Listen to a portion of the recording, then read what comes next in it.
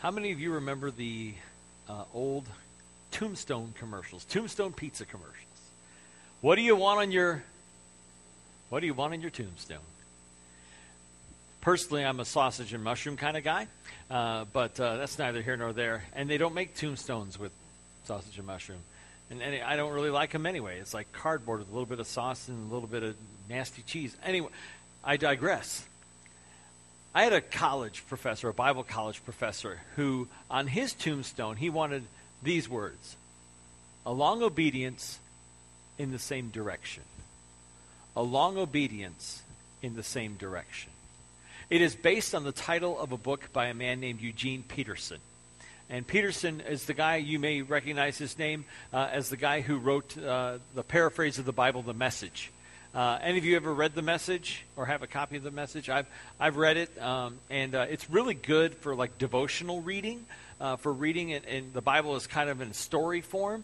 As far as like scholarly study, it's not very helpful when it comes to scholarly studies, but when it comes to devotional reading, it's a great help to get to the meaning of what the scriptures say, and in reading for devotional purposes.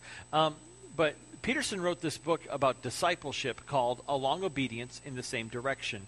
He says, in this world that we live in a world of instant coffee and instant messaging and instant media and microwave spirituality and microwave discipleship. Everything we want is here and now. We want it right now, and I want to microwave my faith. I want to microwave my walk with Jesus. I want instant results. I want to know everything there is to know right now. You know, you figure like this device in my pocket. I mean, I have the totality of human knowledge available at my fingertips just by typing in just type in a few words, and I can Google anything on my phone. And it's just unreal the amount of instant gratification we have in this world. Spirituality or discipleship, you can't be microwaved. Your walk with Jesus isn't like an instant message. It's not like a text message. You can't have it right now, right here, all the time. Discipleship is exactly what these words say. Following Jesus is a long obedience in the same direction.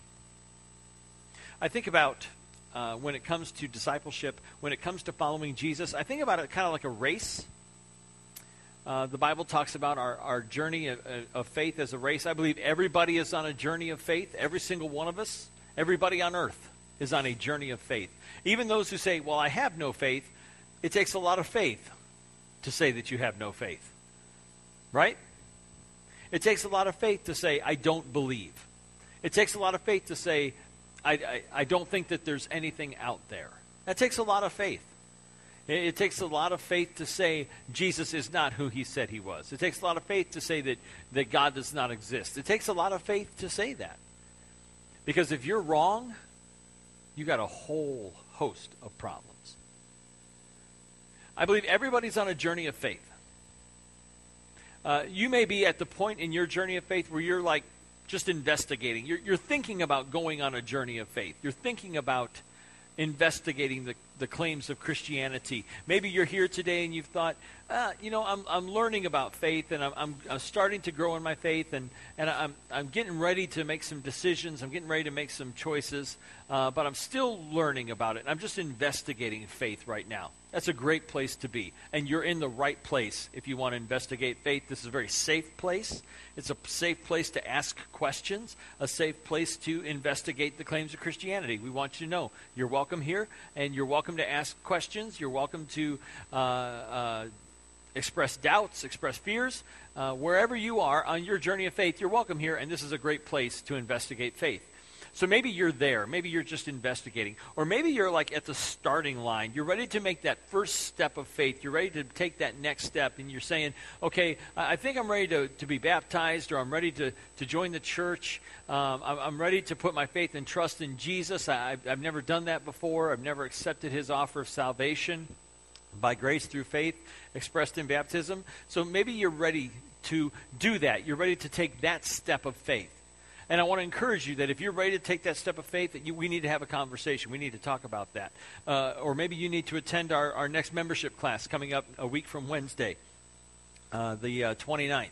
We'd love to have you join us for that class as we talk about matters of faith and what our church believes, and as we talk about things like baptism and grace and things like that. We would love for you to join us for that. You can sign up for that this morning. So maybe you're there. Maybe that's your step of faith that you're ready to take. You're at that point in your journey that you're ready to start a journey of faith. That's a great place to be. Or maybe you're like me. Maybe you're well along in your journey of faith. I've been a Christian for almost 34 years now. And I got baptized when I was 8 years old, and my journey of faith started there at the First Christian Church in Crown Point. And my journey of faith has been hopefully a long obedience in the same direction.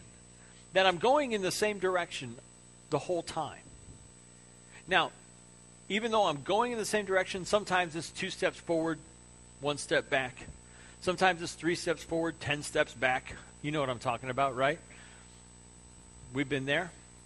But I'm still facing the same way. I'm still going the same direction. That sometimes it's 2 steps forward, sometimes it's 3 steps back, but I'm still going. I'm still facing the same way. I'm still going the same direction. But there's a part of me, and maybe there's a part of you, that says, I just don't know if I'm doing enough. I don't know if I'm good enough. I don't know if I'm behaving enough. I don't know if I'm learning enough. I don't know if I'm growing enough. And it starts to make us doubt our salvation. It starts to make us question our salvation. We'll ask questions like, am I really saved? Or is God going to give up on me? How many of you ever felt like God's going to give up on you? Anybody? It's like I've gotten so far off course that I just feel like God could give up on me. He won't, by the way. He won't. When we get to that point, we really start to worry about salvation, and we worry about our faith, and we worry, will God give up on me? Will God leave me? Will God abandon me? Will God forsake me? Will God take away my salvation? And we get worried. We get nervous about that. We get scared about that. And I think it's a natural thing to be scared and to say, I don't know that I'm measuring up. I don't know that I'm good enough. I've got too many sins. I've got too many struggles. I've got too many weaknesses. I give into temptation too much.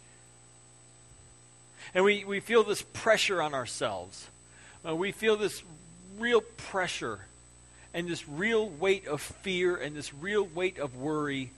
And we just don't know if we measure up. And we just worry about whether or not, well, let's face it, whether or not we're going to go to heaven. It's a scary thought. Will God give up on me? There's a passage of Scripture that we're going to look at today that upon first glance, upon reading it, it will probably not comfort you very much. But when we get deeper into it and into the meaning of what the author of Hebrews was saying, I think you'll find that there's a great deal of comfort in this passage today. Now, the thing is about this passage of Scripture is that the surrounding context is so vitally important. There are 3 verses right in the middle of today's passage that we look at and we go, now wait a minute, what does this mean? And we want to focus all of our energy on these 3 verses. When in reality, the passage is much larger, and we need to look at the larger passage in order to understand the context of what is being said in verses 4 through 6 of Hebrews chapter 6. But see, what we want to do is we want to look at 4 through 6. We want to just say Hebrews 6, 4 through 6 says this, and it makes me scared. There's no reason to be scared. Okay? We're going to get to the bottom of this. We're going to get there together. And I think it's so important that we understand the surrounding context, not just of Hebrews 5 and 6, but of the entire Bible, of all of Scripture. We need to understand the surrounding context so that we can make sense of this small little passage. Now, if you've got your Bible, turn to Hebrews chapter 5, and we're going to start in verse 11, and we're going to go through chapter 6, verse 12 today. We've been studying the book of Hebrews on Sunday mornings in a series called Jesus is Greater.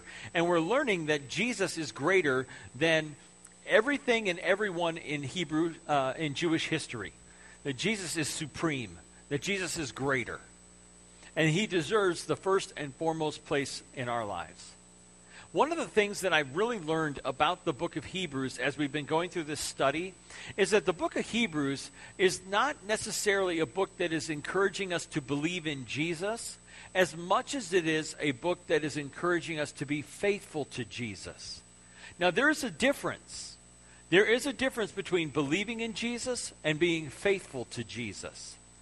To believe in Jesus means that you believe that he existed. Means that you believe, it may mean that you believe that he's the Son of God. It may mean that you believe that he died for your sins. But being faithful to Jesus means that you are trusting him for salvation. You are trusting him as your Savior. You are following him as your Lord. This is the difference between believing in, here you go. You want to know how I know the believing in Jesus is different than following Jesus? I look at the demons of the New Testament. In the Gospels, we read stories about how Jesus went to cast out demons, specifically one where he cast them into a group of pigs, and the pigs all went, meow. You remember the story? Okay? They all did not really a swan dive, but more like a swine dive into the water. But what do the demons say to Jesus? What do you want with us, Son of God? The demons, the book of James tells us, even believe that God is one. The demons believe in God, and they shudder. They tremble. The demons believed that Jesus was the Son of God. What do you want with the Son of God? They said. They believed that Jesus was the Son of God. They did not trust Jesus. They did not follow Jesus. They rebelled against Jesus. So, to me, the message of the book of Hebrews is about faithfulness. It is about being faithful to Christ, not just believing in him. And I think that's an important distinction that we need to understand for our lives today when it comes to how we live. Are we being faithful to Jesus, or are we merely giving him lip service? I'm going to let that set for just a minute. Now, we're going to look at Hebrews chapter 5 and 6 as we read together. We're going to take little bits and pieces of the passage here, and then we're going to talk about what each one means. So turn to Hebrews 5, starting in verse 11. We have much to say about this. And now what he's saying there about this is the idea that Jesus is a priest in the line of Melchizedek, which we talked about last week, and we're going to talk about again real soon. Not today, but in the next couple weeks. So we have much to say about this, but it is hard to explain because you are slow to learn. In fact, though by this time you ought to be teachers, you need someone to teach you the elementary truths of God's Word all over again. You need milk, not solid food. Anyone who lives on milk, being still an infant, is not acquainted with the teaching about righteousness. But solid food is for the mature, who by constant use have trained themselves to distinguish good from evil.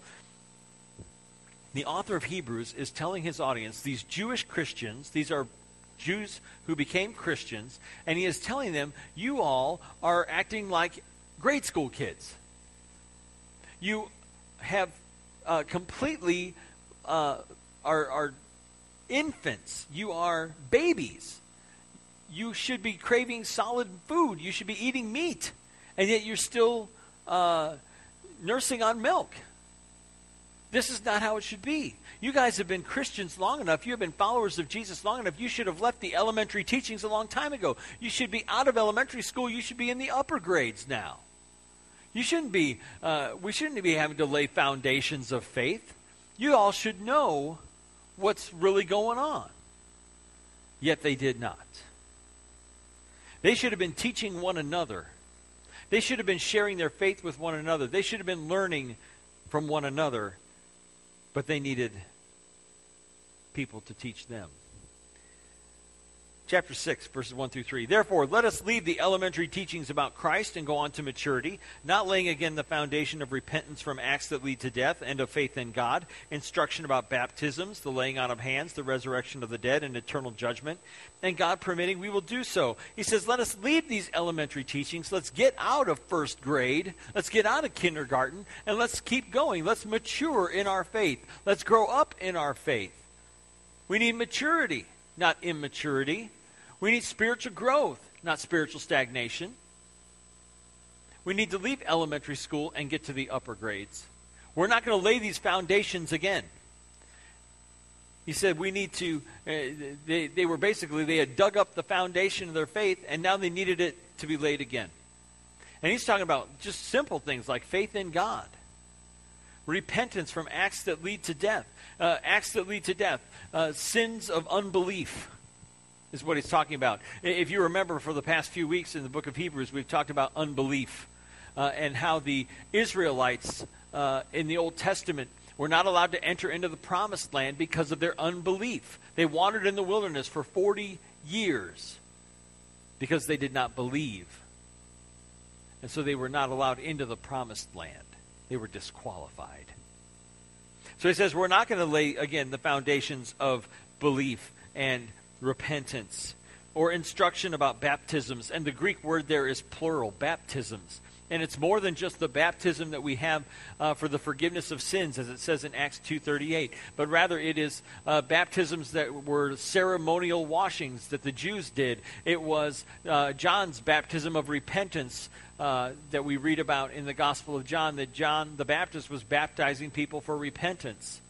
We're not going to talk about baptisms. We're not going to talk about the laying on of hands. And what he means by that is those who received John's baptism in the book of Acts had hands laid on them to receive the Holy Spirit. Or they, when they sent out people to do ministry, they would lay their hands on them. He said, we don't need to talk about those things. We don't need to talk about the resurrection of the dead and that everyone will rise. We don't need to talk about eternal judgment, that everyone will stand before God and be judged one day. We don't need to talk about these things. This is the elementary stuff.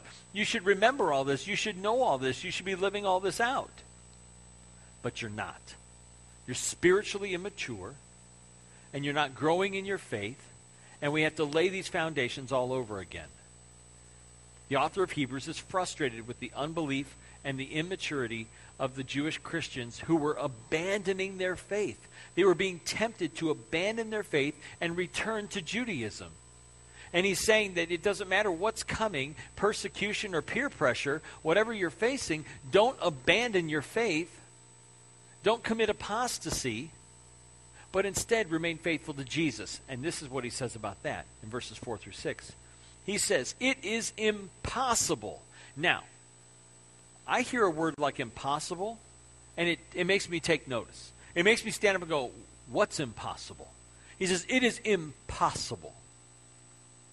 It is impossible for those who have once been enlightened, who have tasted the heavenly gift, who have shared in the Holy Spirit, who have tasted the goodness of the Word of God and the powers of the coming age, if they fall away, to be brought back to repentance, because to their loss they are crucifying the Son of God all over again and subjecting him to public disgrace. It is impossible for Christians, born-again believers, who have tasted the heavenly gift, who have enjoyed the fellowship of the saints, who have had the Holy Spirit within them.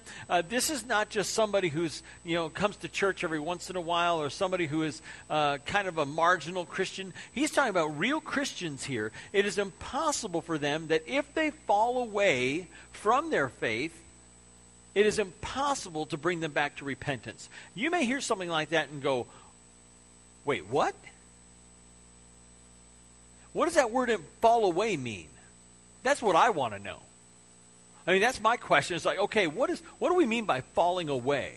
Is it doubting? I hope not. Because I have doubts. You all have doubts? I have doubts. I don't think it's doubting. And here's why. Because Thomas, Jesus' disciple, what do we call him? Doubting Thomas. He doubted. He had doubts. And yet he was restored. Right? Is it backsliding? Is it like backsliding into sin? Is it like, falling into sin? I don't think so. Because I look at the Apostle Peter, who backslid into denial. and yet he was restored. No, I think it's more along the lines of Judas. One who was so hard-hearted that he betrayed Jesus into the hands of sinners. And he is the one who originally caused Jesus to be crucified. He is the one whose heart was so hard that he betrayed the Lord. You see, this idea of falling away, the Greek word literally means to fall alongside of. That means you're walking with Jesus and then you just fall away. You just fall. This idea of falling away is not just the sins and struggles and weaknesses that we have on a regular basis that we're all familiar with. You know your stuff, I know mine. We know our own sinfulness. It's not that. It is more of a complete and all-out renunciation of your faith in Jesus Christ. It is saying, I used to believe it, I don't believe it anymore. I'm done with it, I'm out of here, I'm gone. Now, the question we may ask then is, but wait a minute, what if somebody does that? What if somebody renounces their faith in Christ and then decides, you know what, I was wrong, I made a mistake, I shouldn't have done that? Is it impossible for them to be brought back? Have they lost salvation for all eternity? The NIV does a pretty bad job of translating part of this. And I read in a commentary from College Press this, where it says to be brought back to repentance because to their loss they are crucifying the Son of God all over again and subjecting him to public disgrace. This is what one commentator said. He says, we could read the text as saying, so long as they are crucifying and subjecting, which would admit the ultimate possibility of restoration should a person ever decide to stop these activities and repent. That this idea in the Greek language of falling away is not necessarily a one-time deal, just I fell away. It is more of a consistent, constant falling away. It is the idea of it's an active participle, and it's this idea that is a continuous falling away. So it's not like I did this one time and now I'm doomed for all eternity. It is a hard-hearted falling away that results in unbelief and unfaithfulness. It is a hard-hearted falling away that there is no repentance, no sign of repentance, no even desire for repentance. That is the kind of falling away to which the author of Hebrews is referring. I studied about 6 different commentaries this week, and that was the one that the argument in the Greek made the most sense to me. And so I really think that that's what the author of Hebrews is getting at, that this idea of a constant falling away, that it is impossible for them if they desire not to repent, if there is no desire for repentance, if there's no desire for restoration, it is impossible for them to be restored. I don't believe necessarily in a once saved, always saved idea. I don't believe that, I believe that if you choose to walk away from Jesus, if you choose to say, I don't believe it anymore, I don't want it anymore, I renounce my faith, if you do that, then I believe that you are in jeopardy of losing your salvation. But I also believe that if you come to your senses and say, I really, really messed up, I believe that, I look at the story of like the prodigal son. I look at the story of Peter coming up to Jesus and saying, how many times should I forgive someone who sins against me? 7 times? Jesus says, no, I tell you, 70 times 7 times. That if God expects that kind of forgiveness out of me for my brother, what kind of forgiveness does he have for me who has sinned way more than 490 times? I believe that the book of Hebrews is a call to faithfulness to Christ.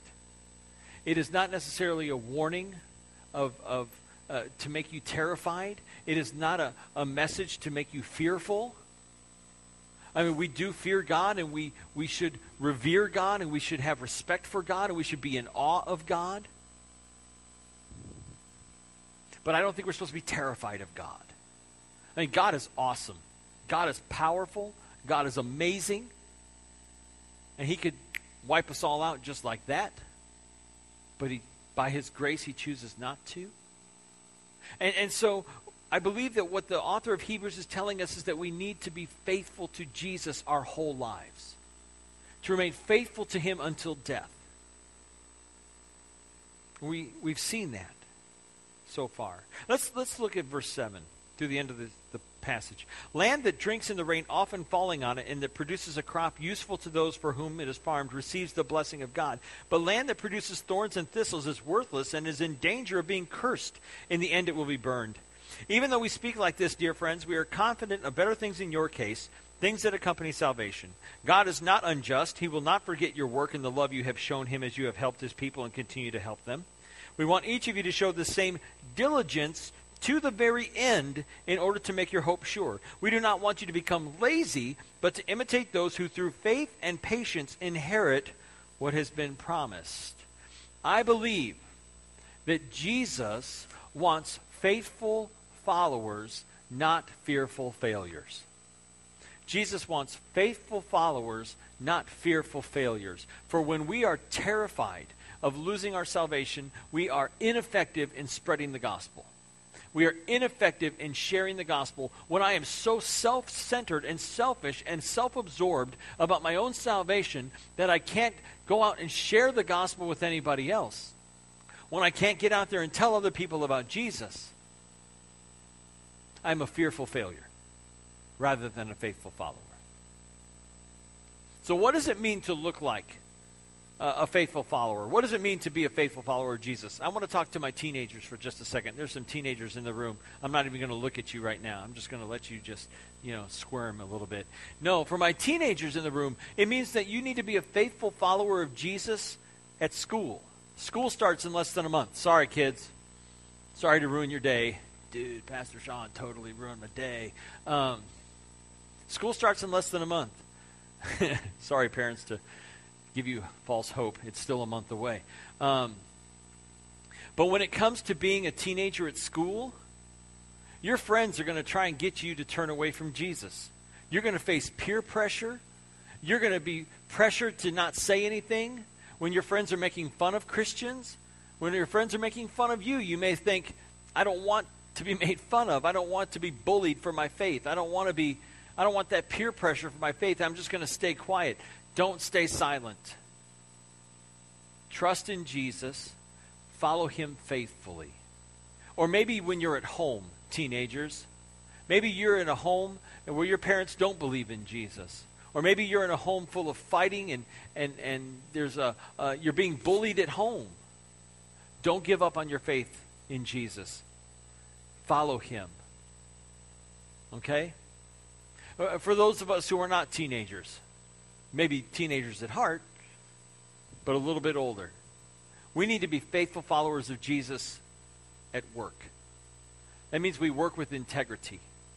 It means we represent Jesus well when we're at work. Or when we're at home. We need to be the kinds of parents who are laying a foundation of faith for our children. We need to be reading our Bibles with our kids. We need to be praying with our kids. I need to do a better job of reading my Bible with my son. I need to lay that foundation. Guys, we need to be the leaders in our homes. Wives, you need to be the encouragers of faith in your homes. We need to lay foundations of faith for our children in our homes. That is what it means to be a faithful follower of Jesus, to lay those foundations of faith. That's what we're called to do. And when we do that, when we are faithful to Jesus unto death, we have nothing to worry about. For it is God's grace that saves us and God's grace that keeps us saved. It is the free gift that he gives to us. That if we will remain faithful to him, he is faithful to us. We don't have to be fearful failures because we can be faithful followers. And that is my desire for myself and for you and your journey of faith and my journey of faith, that we would be faithful followers each day of our lives.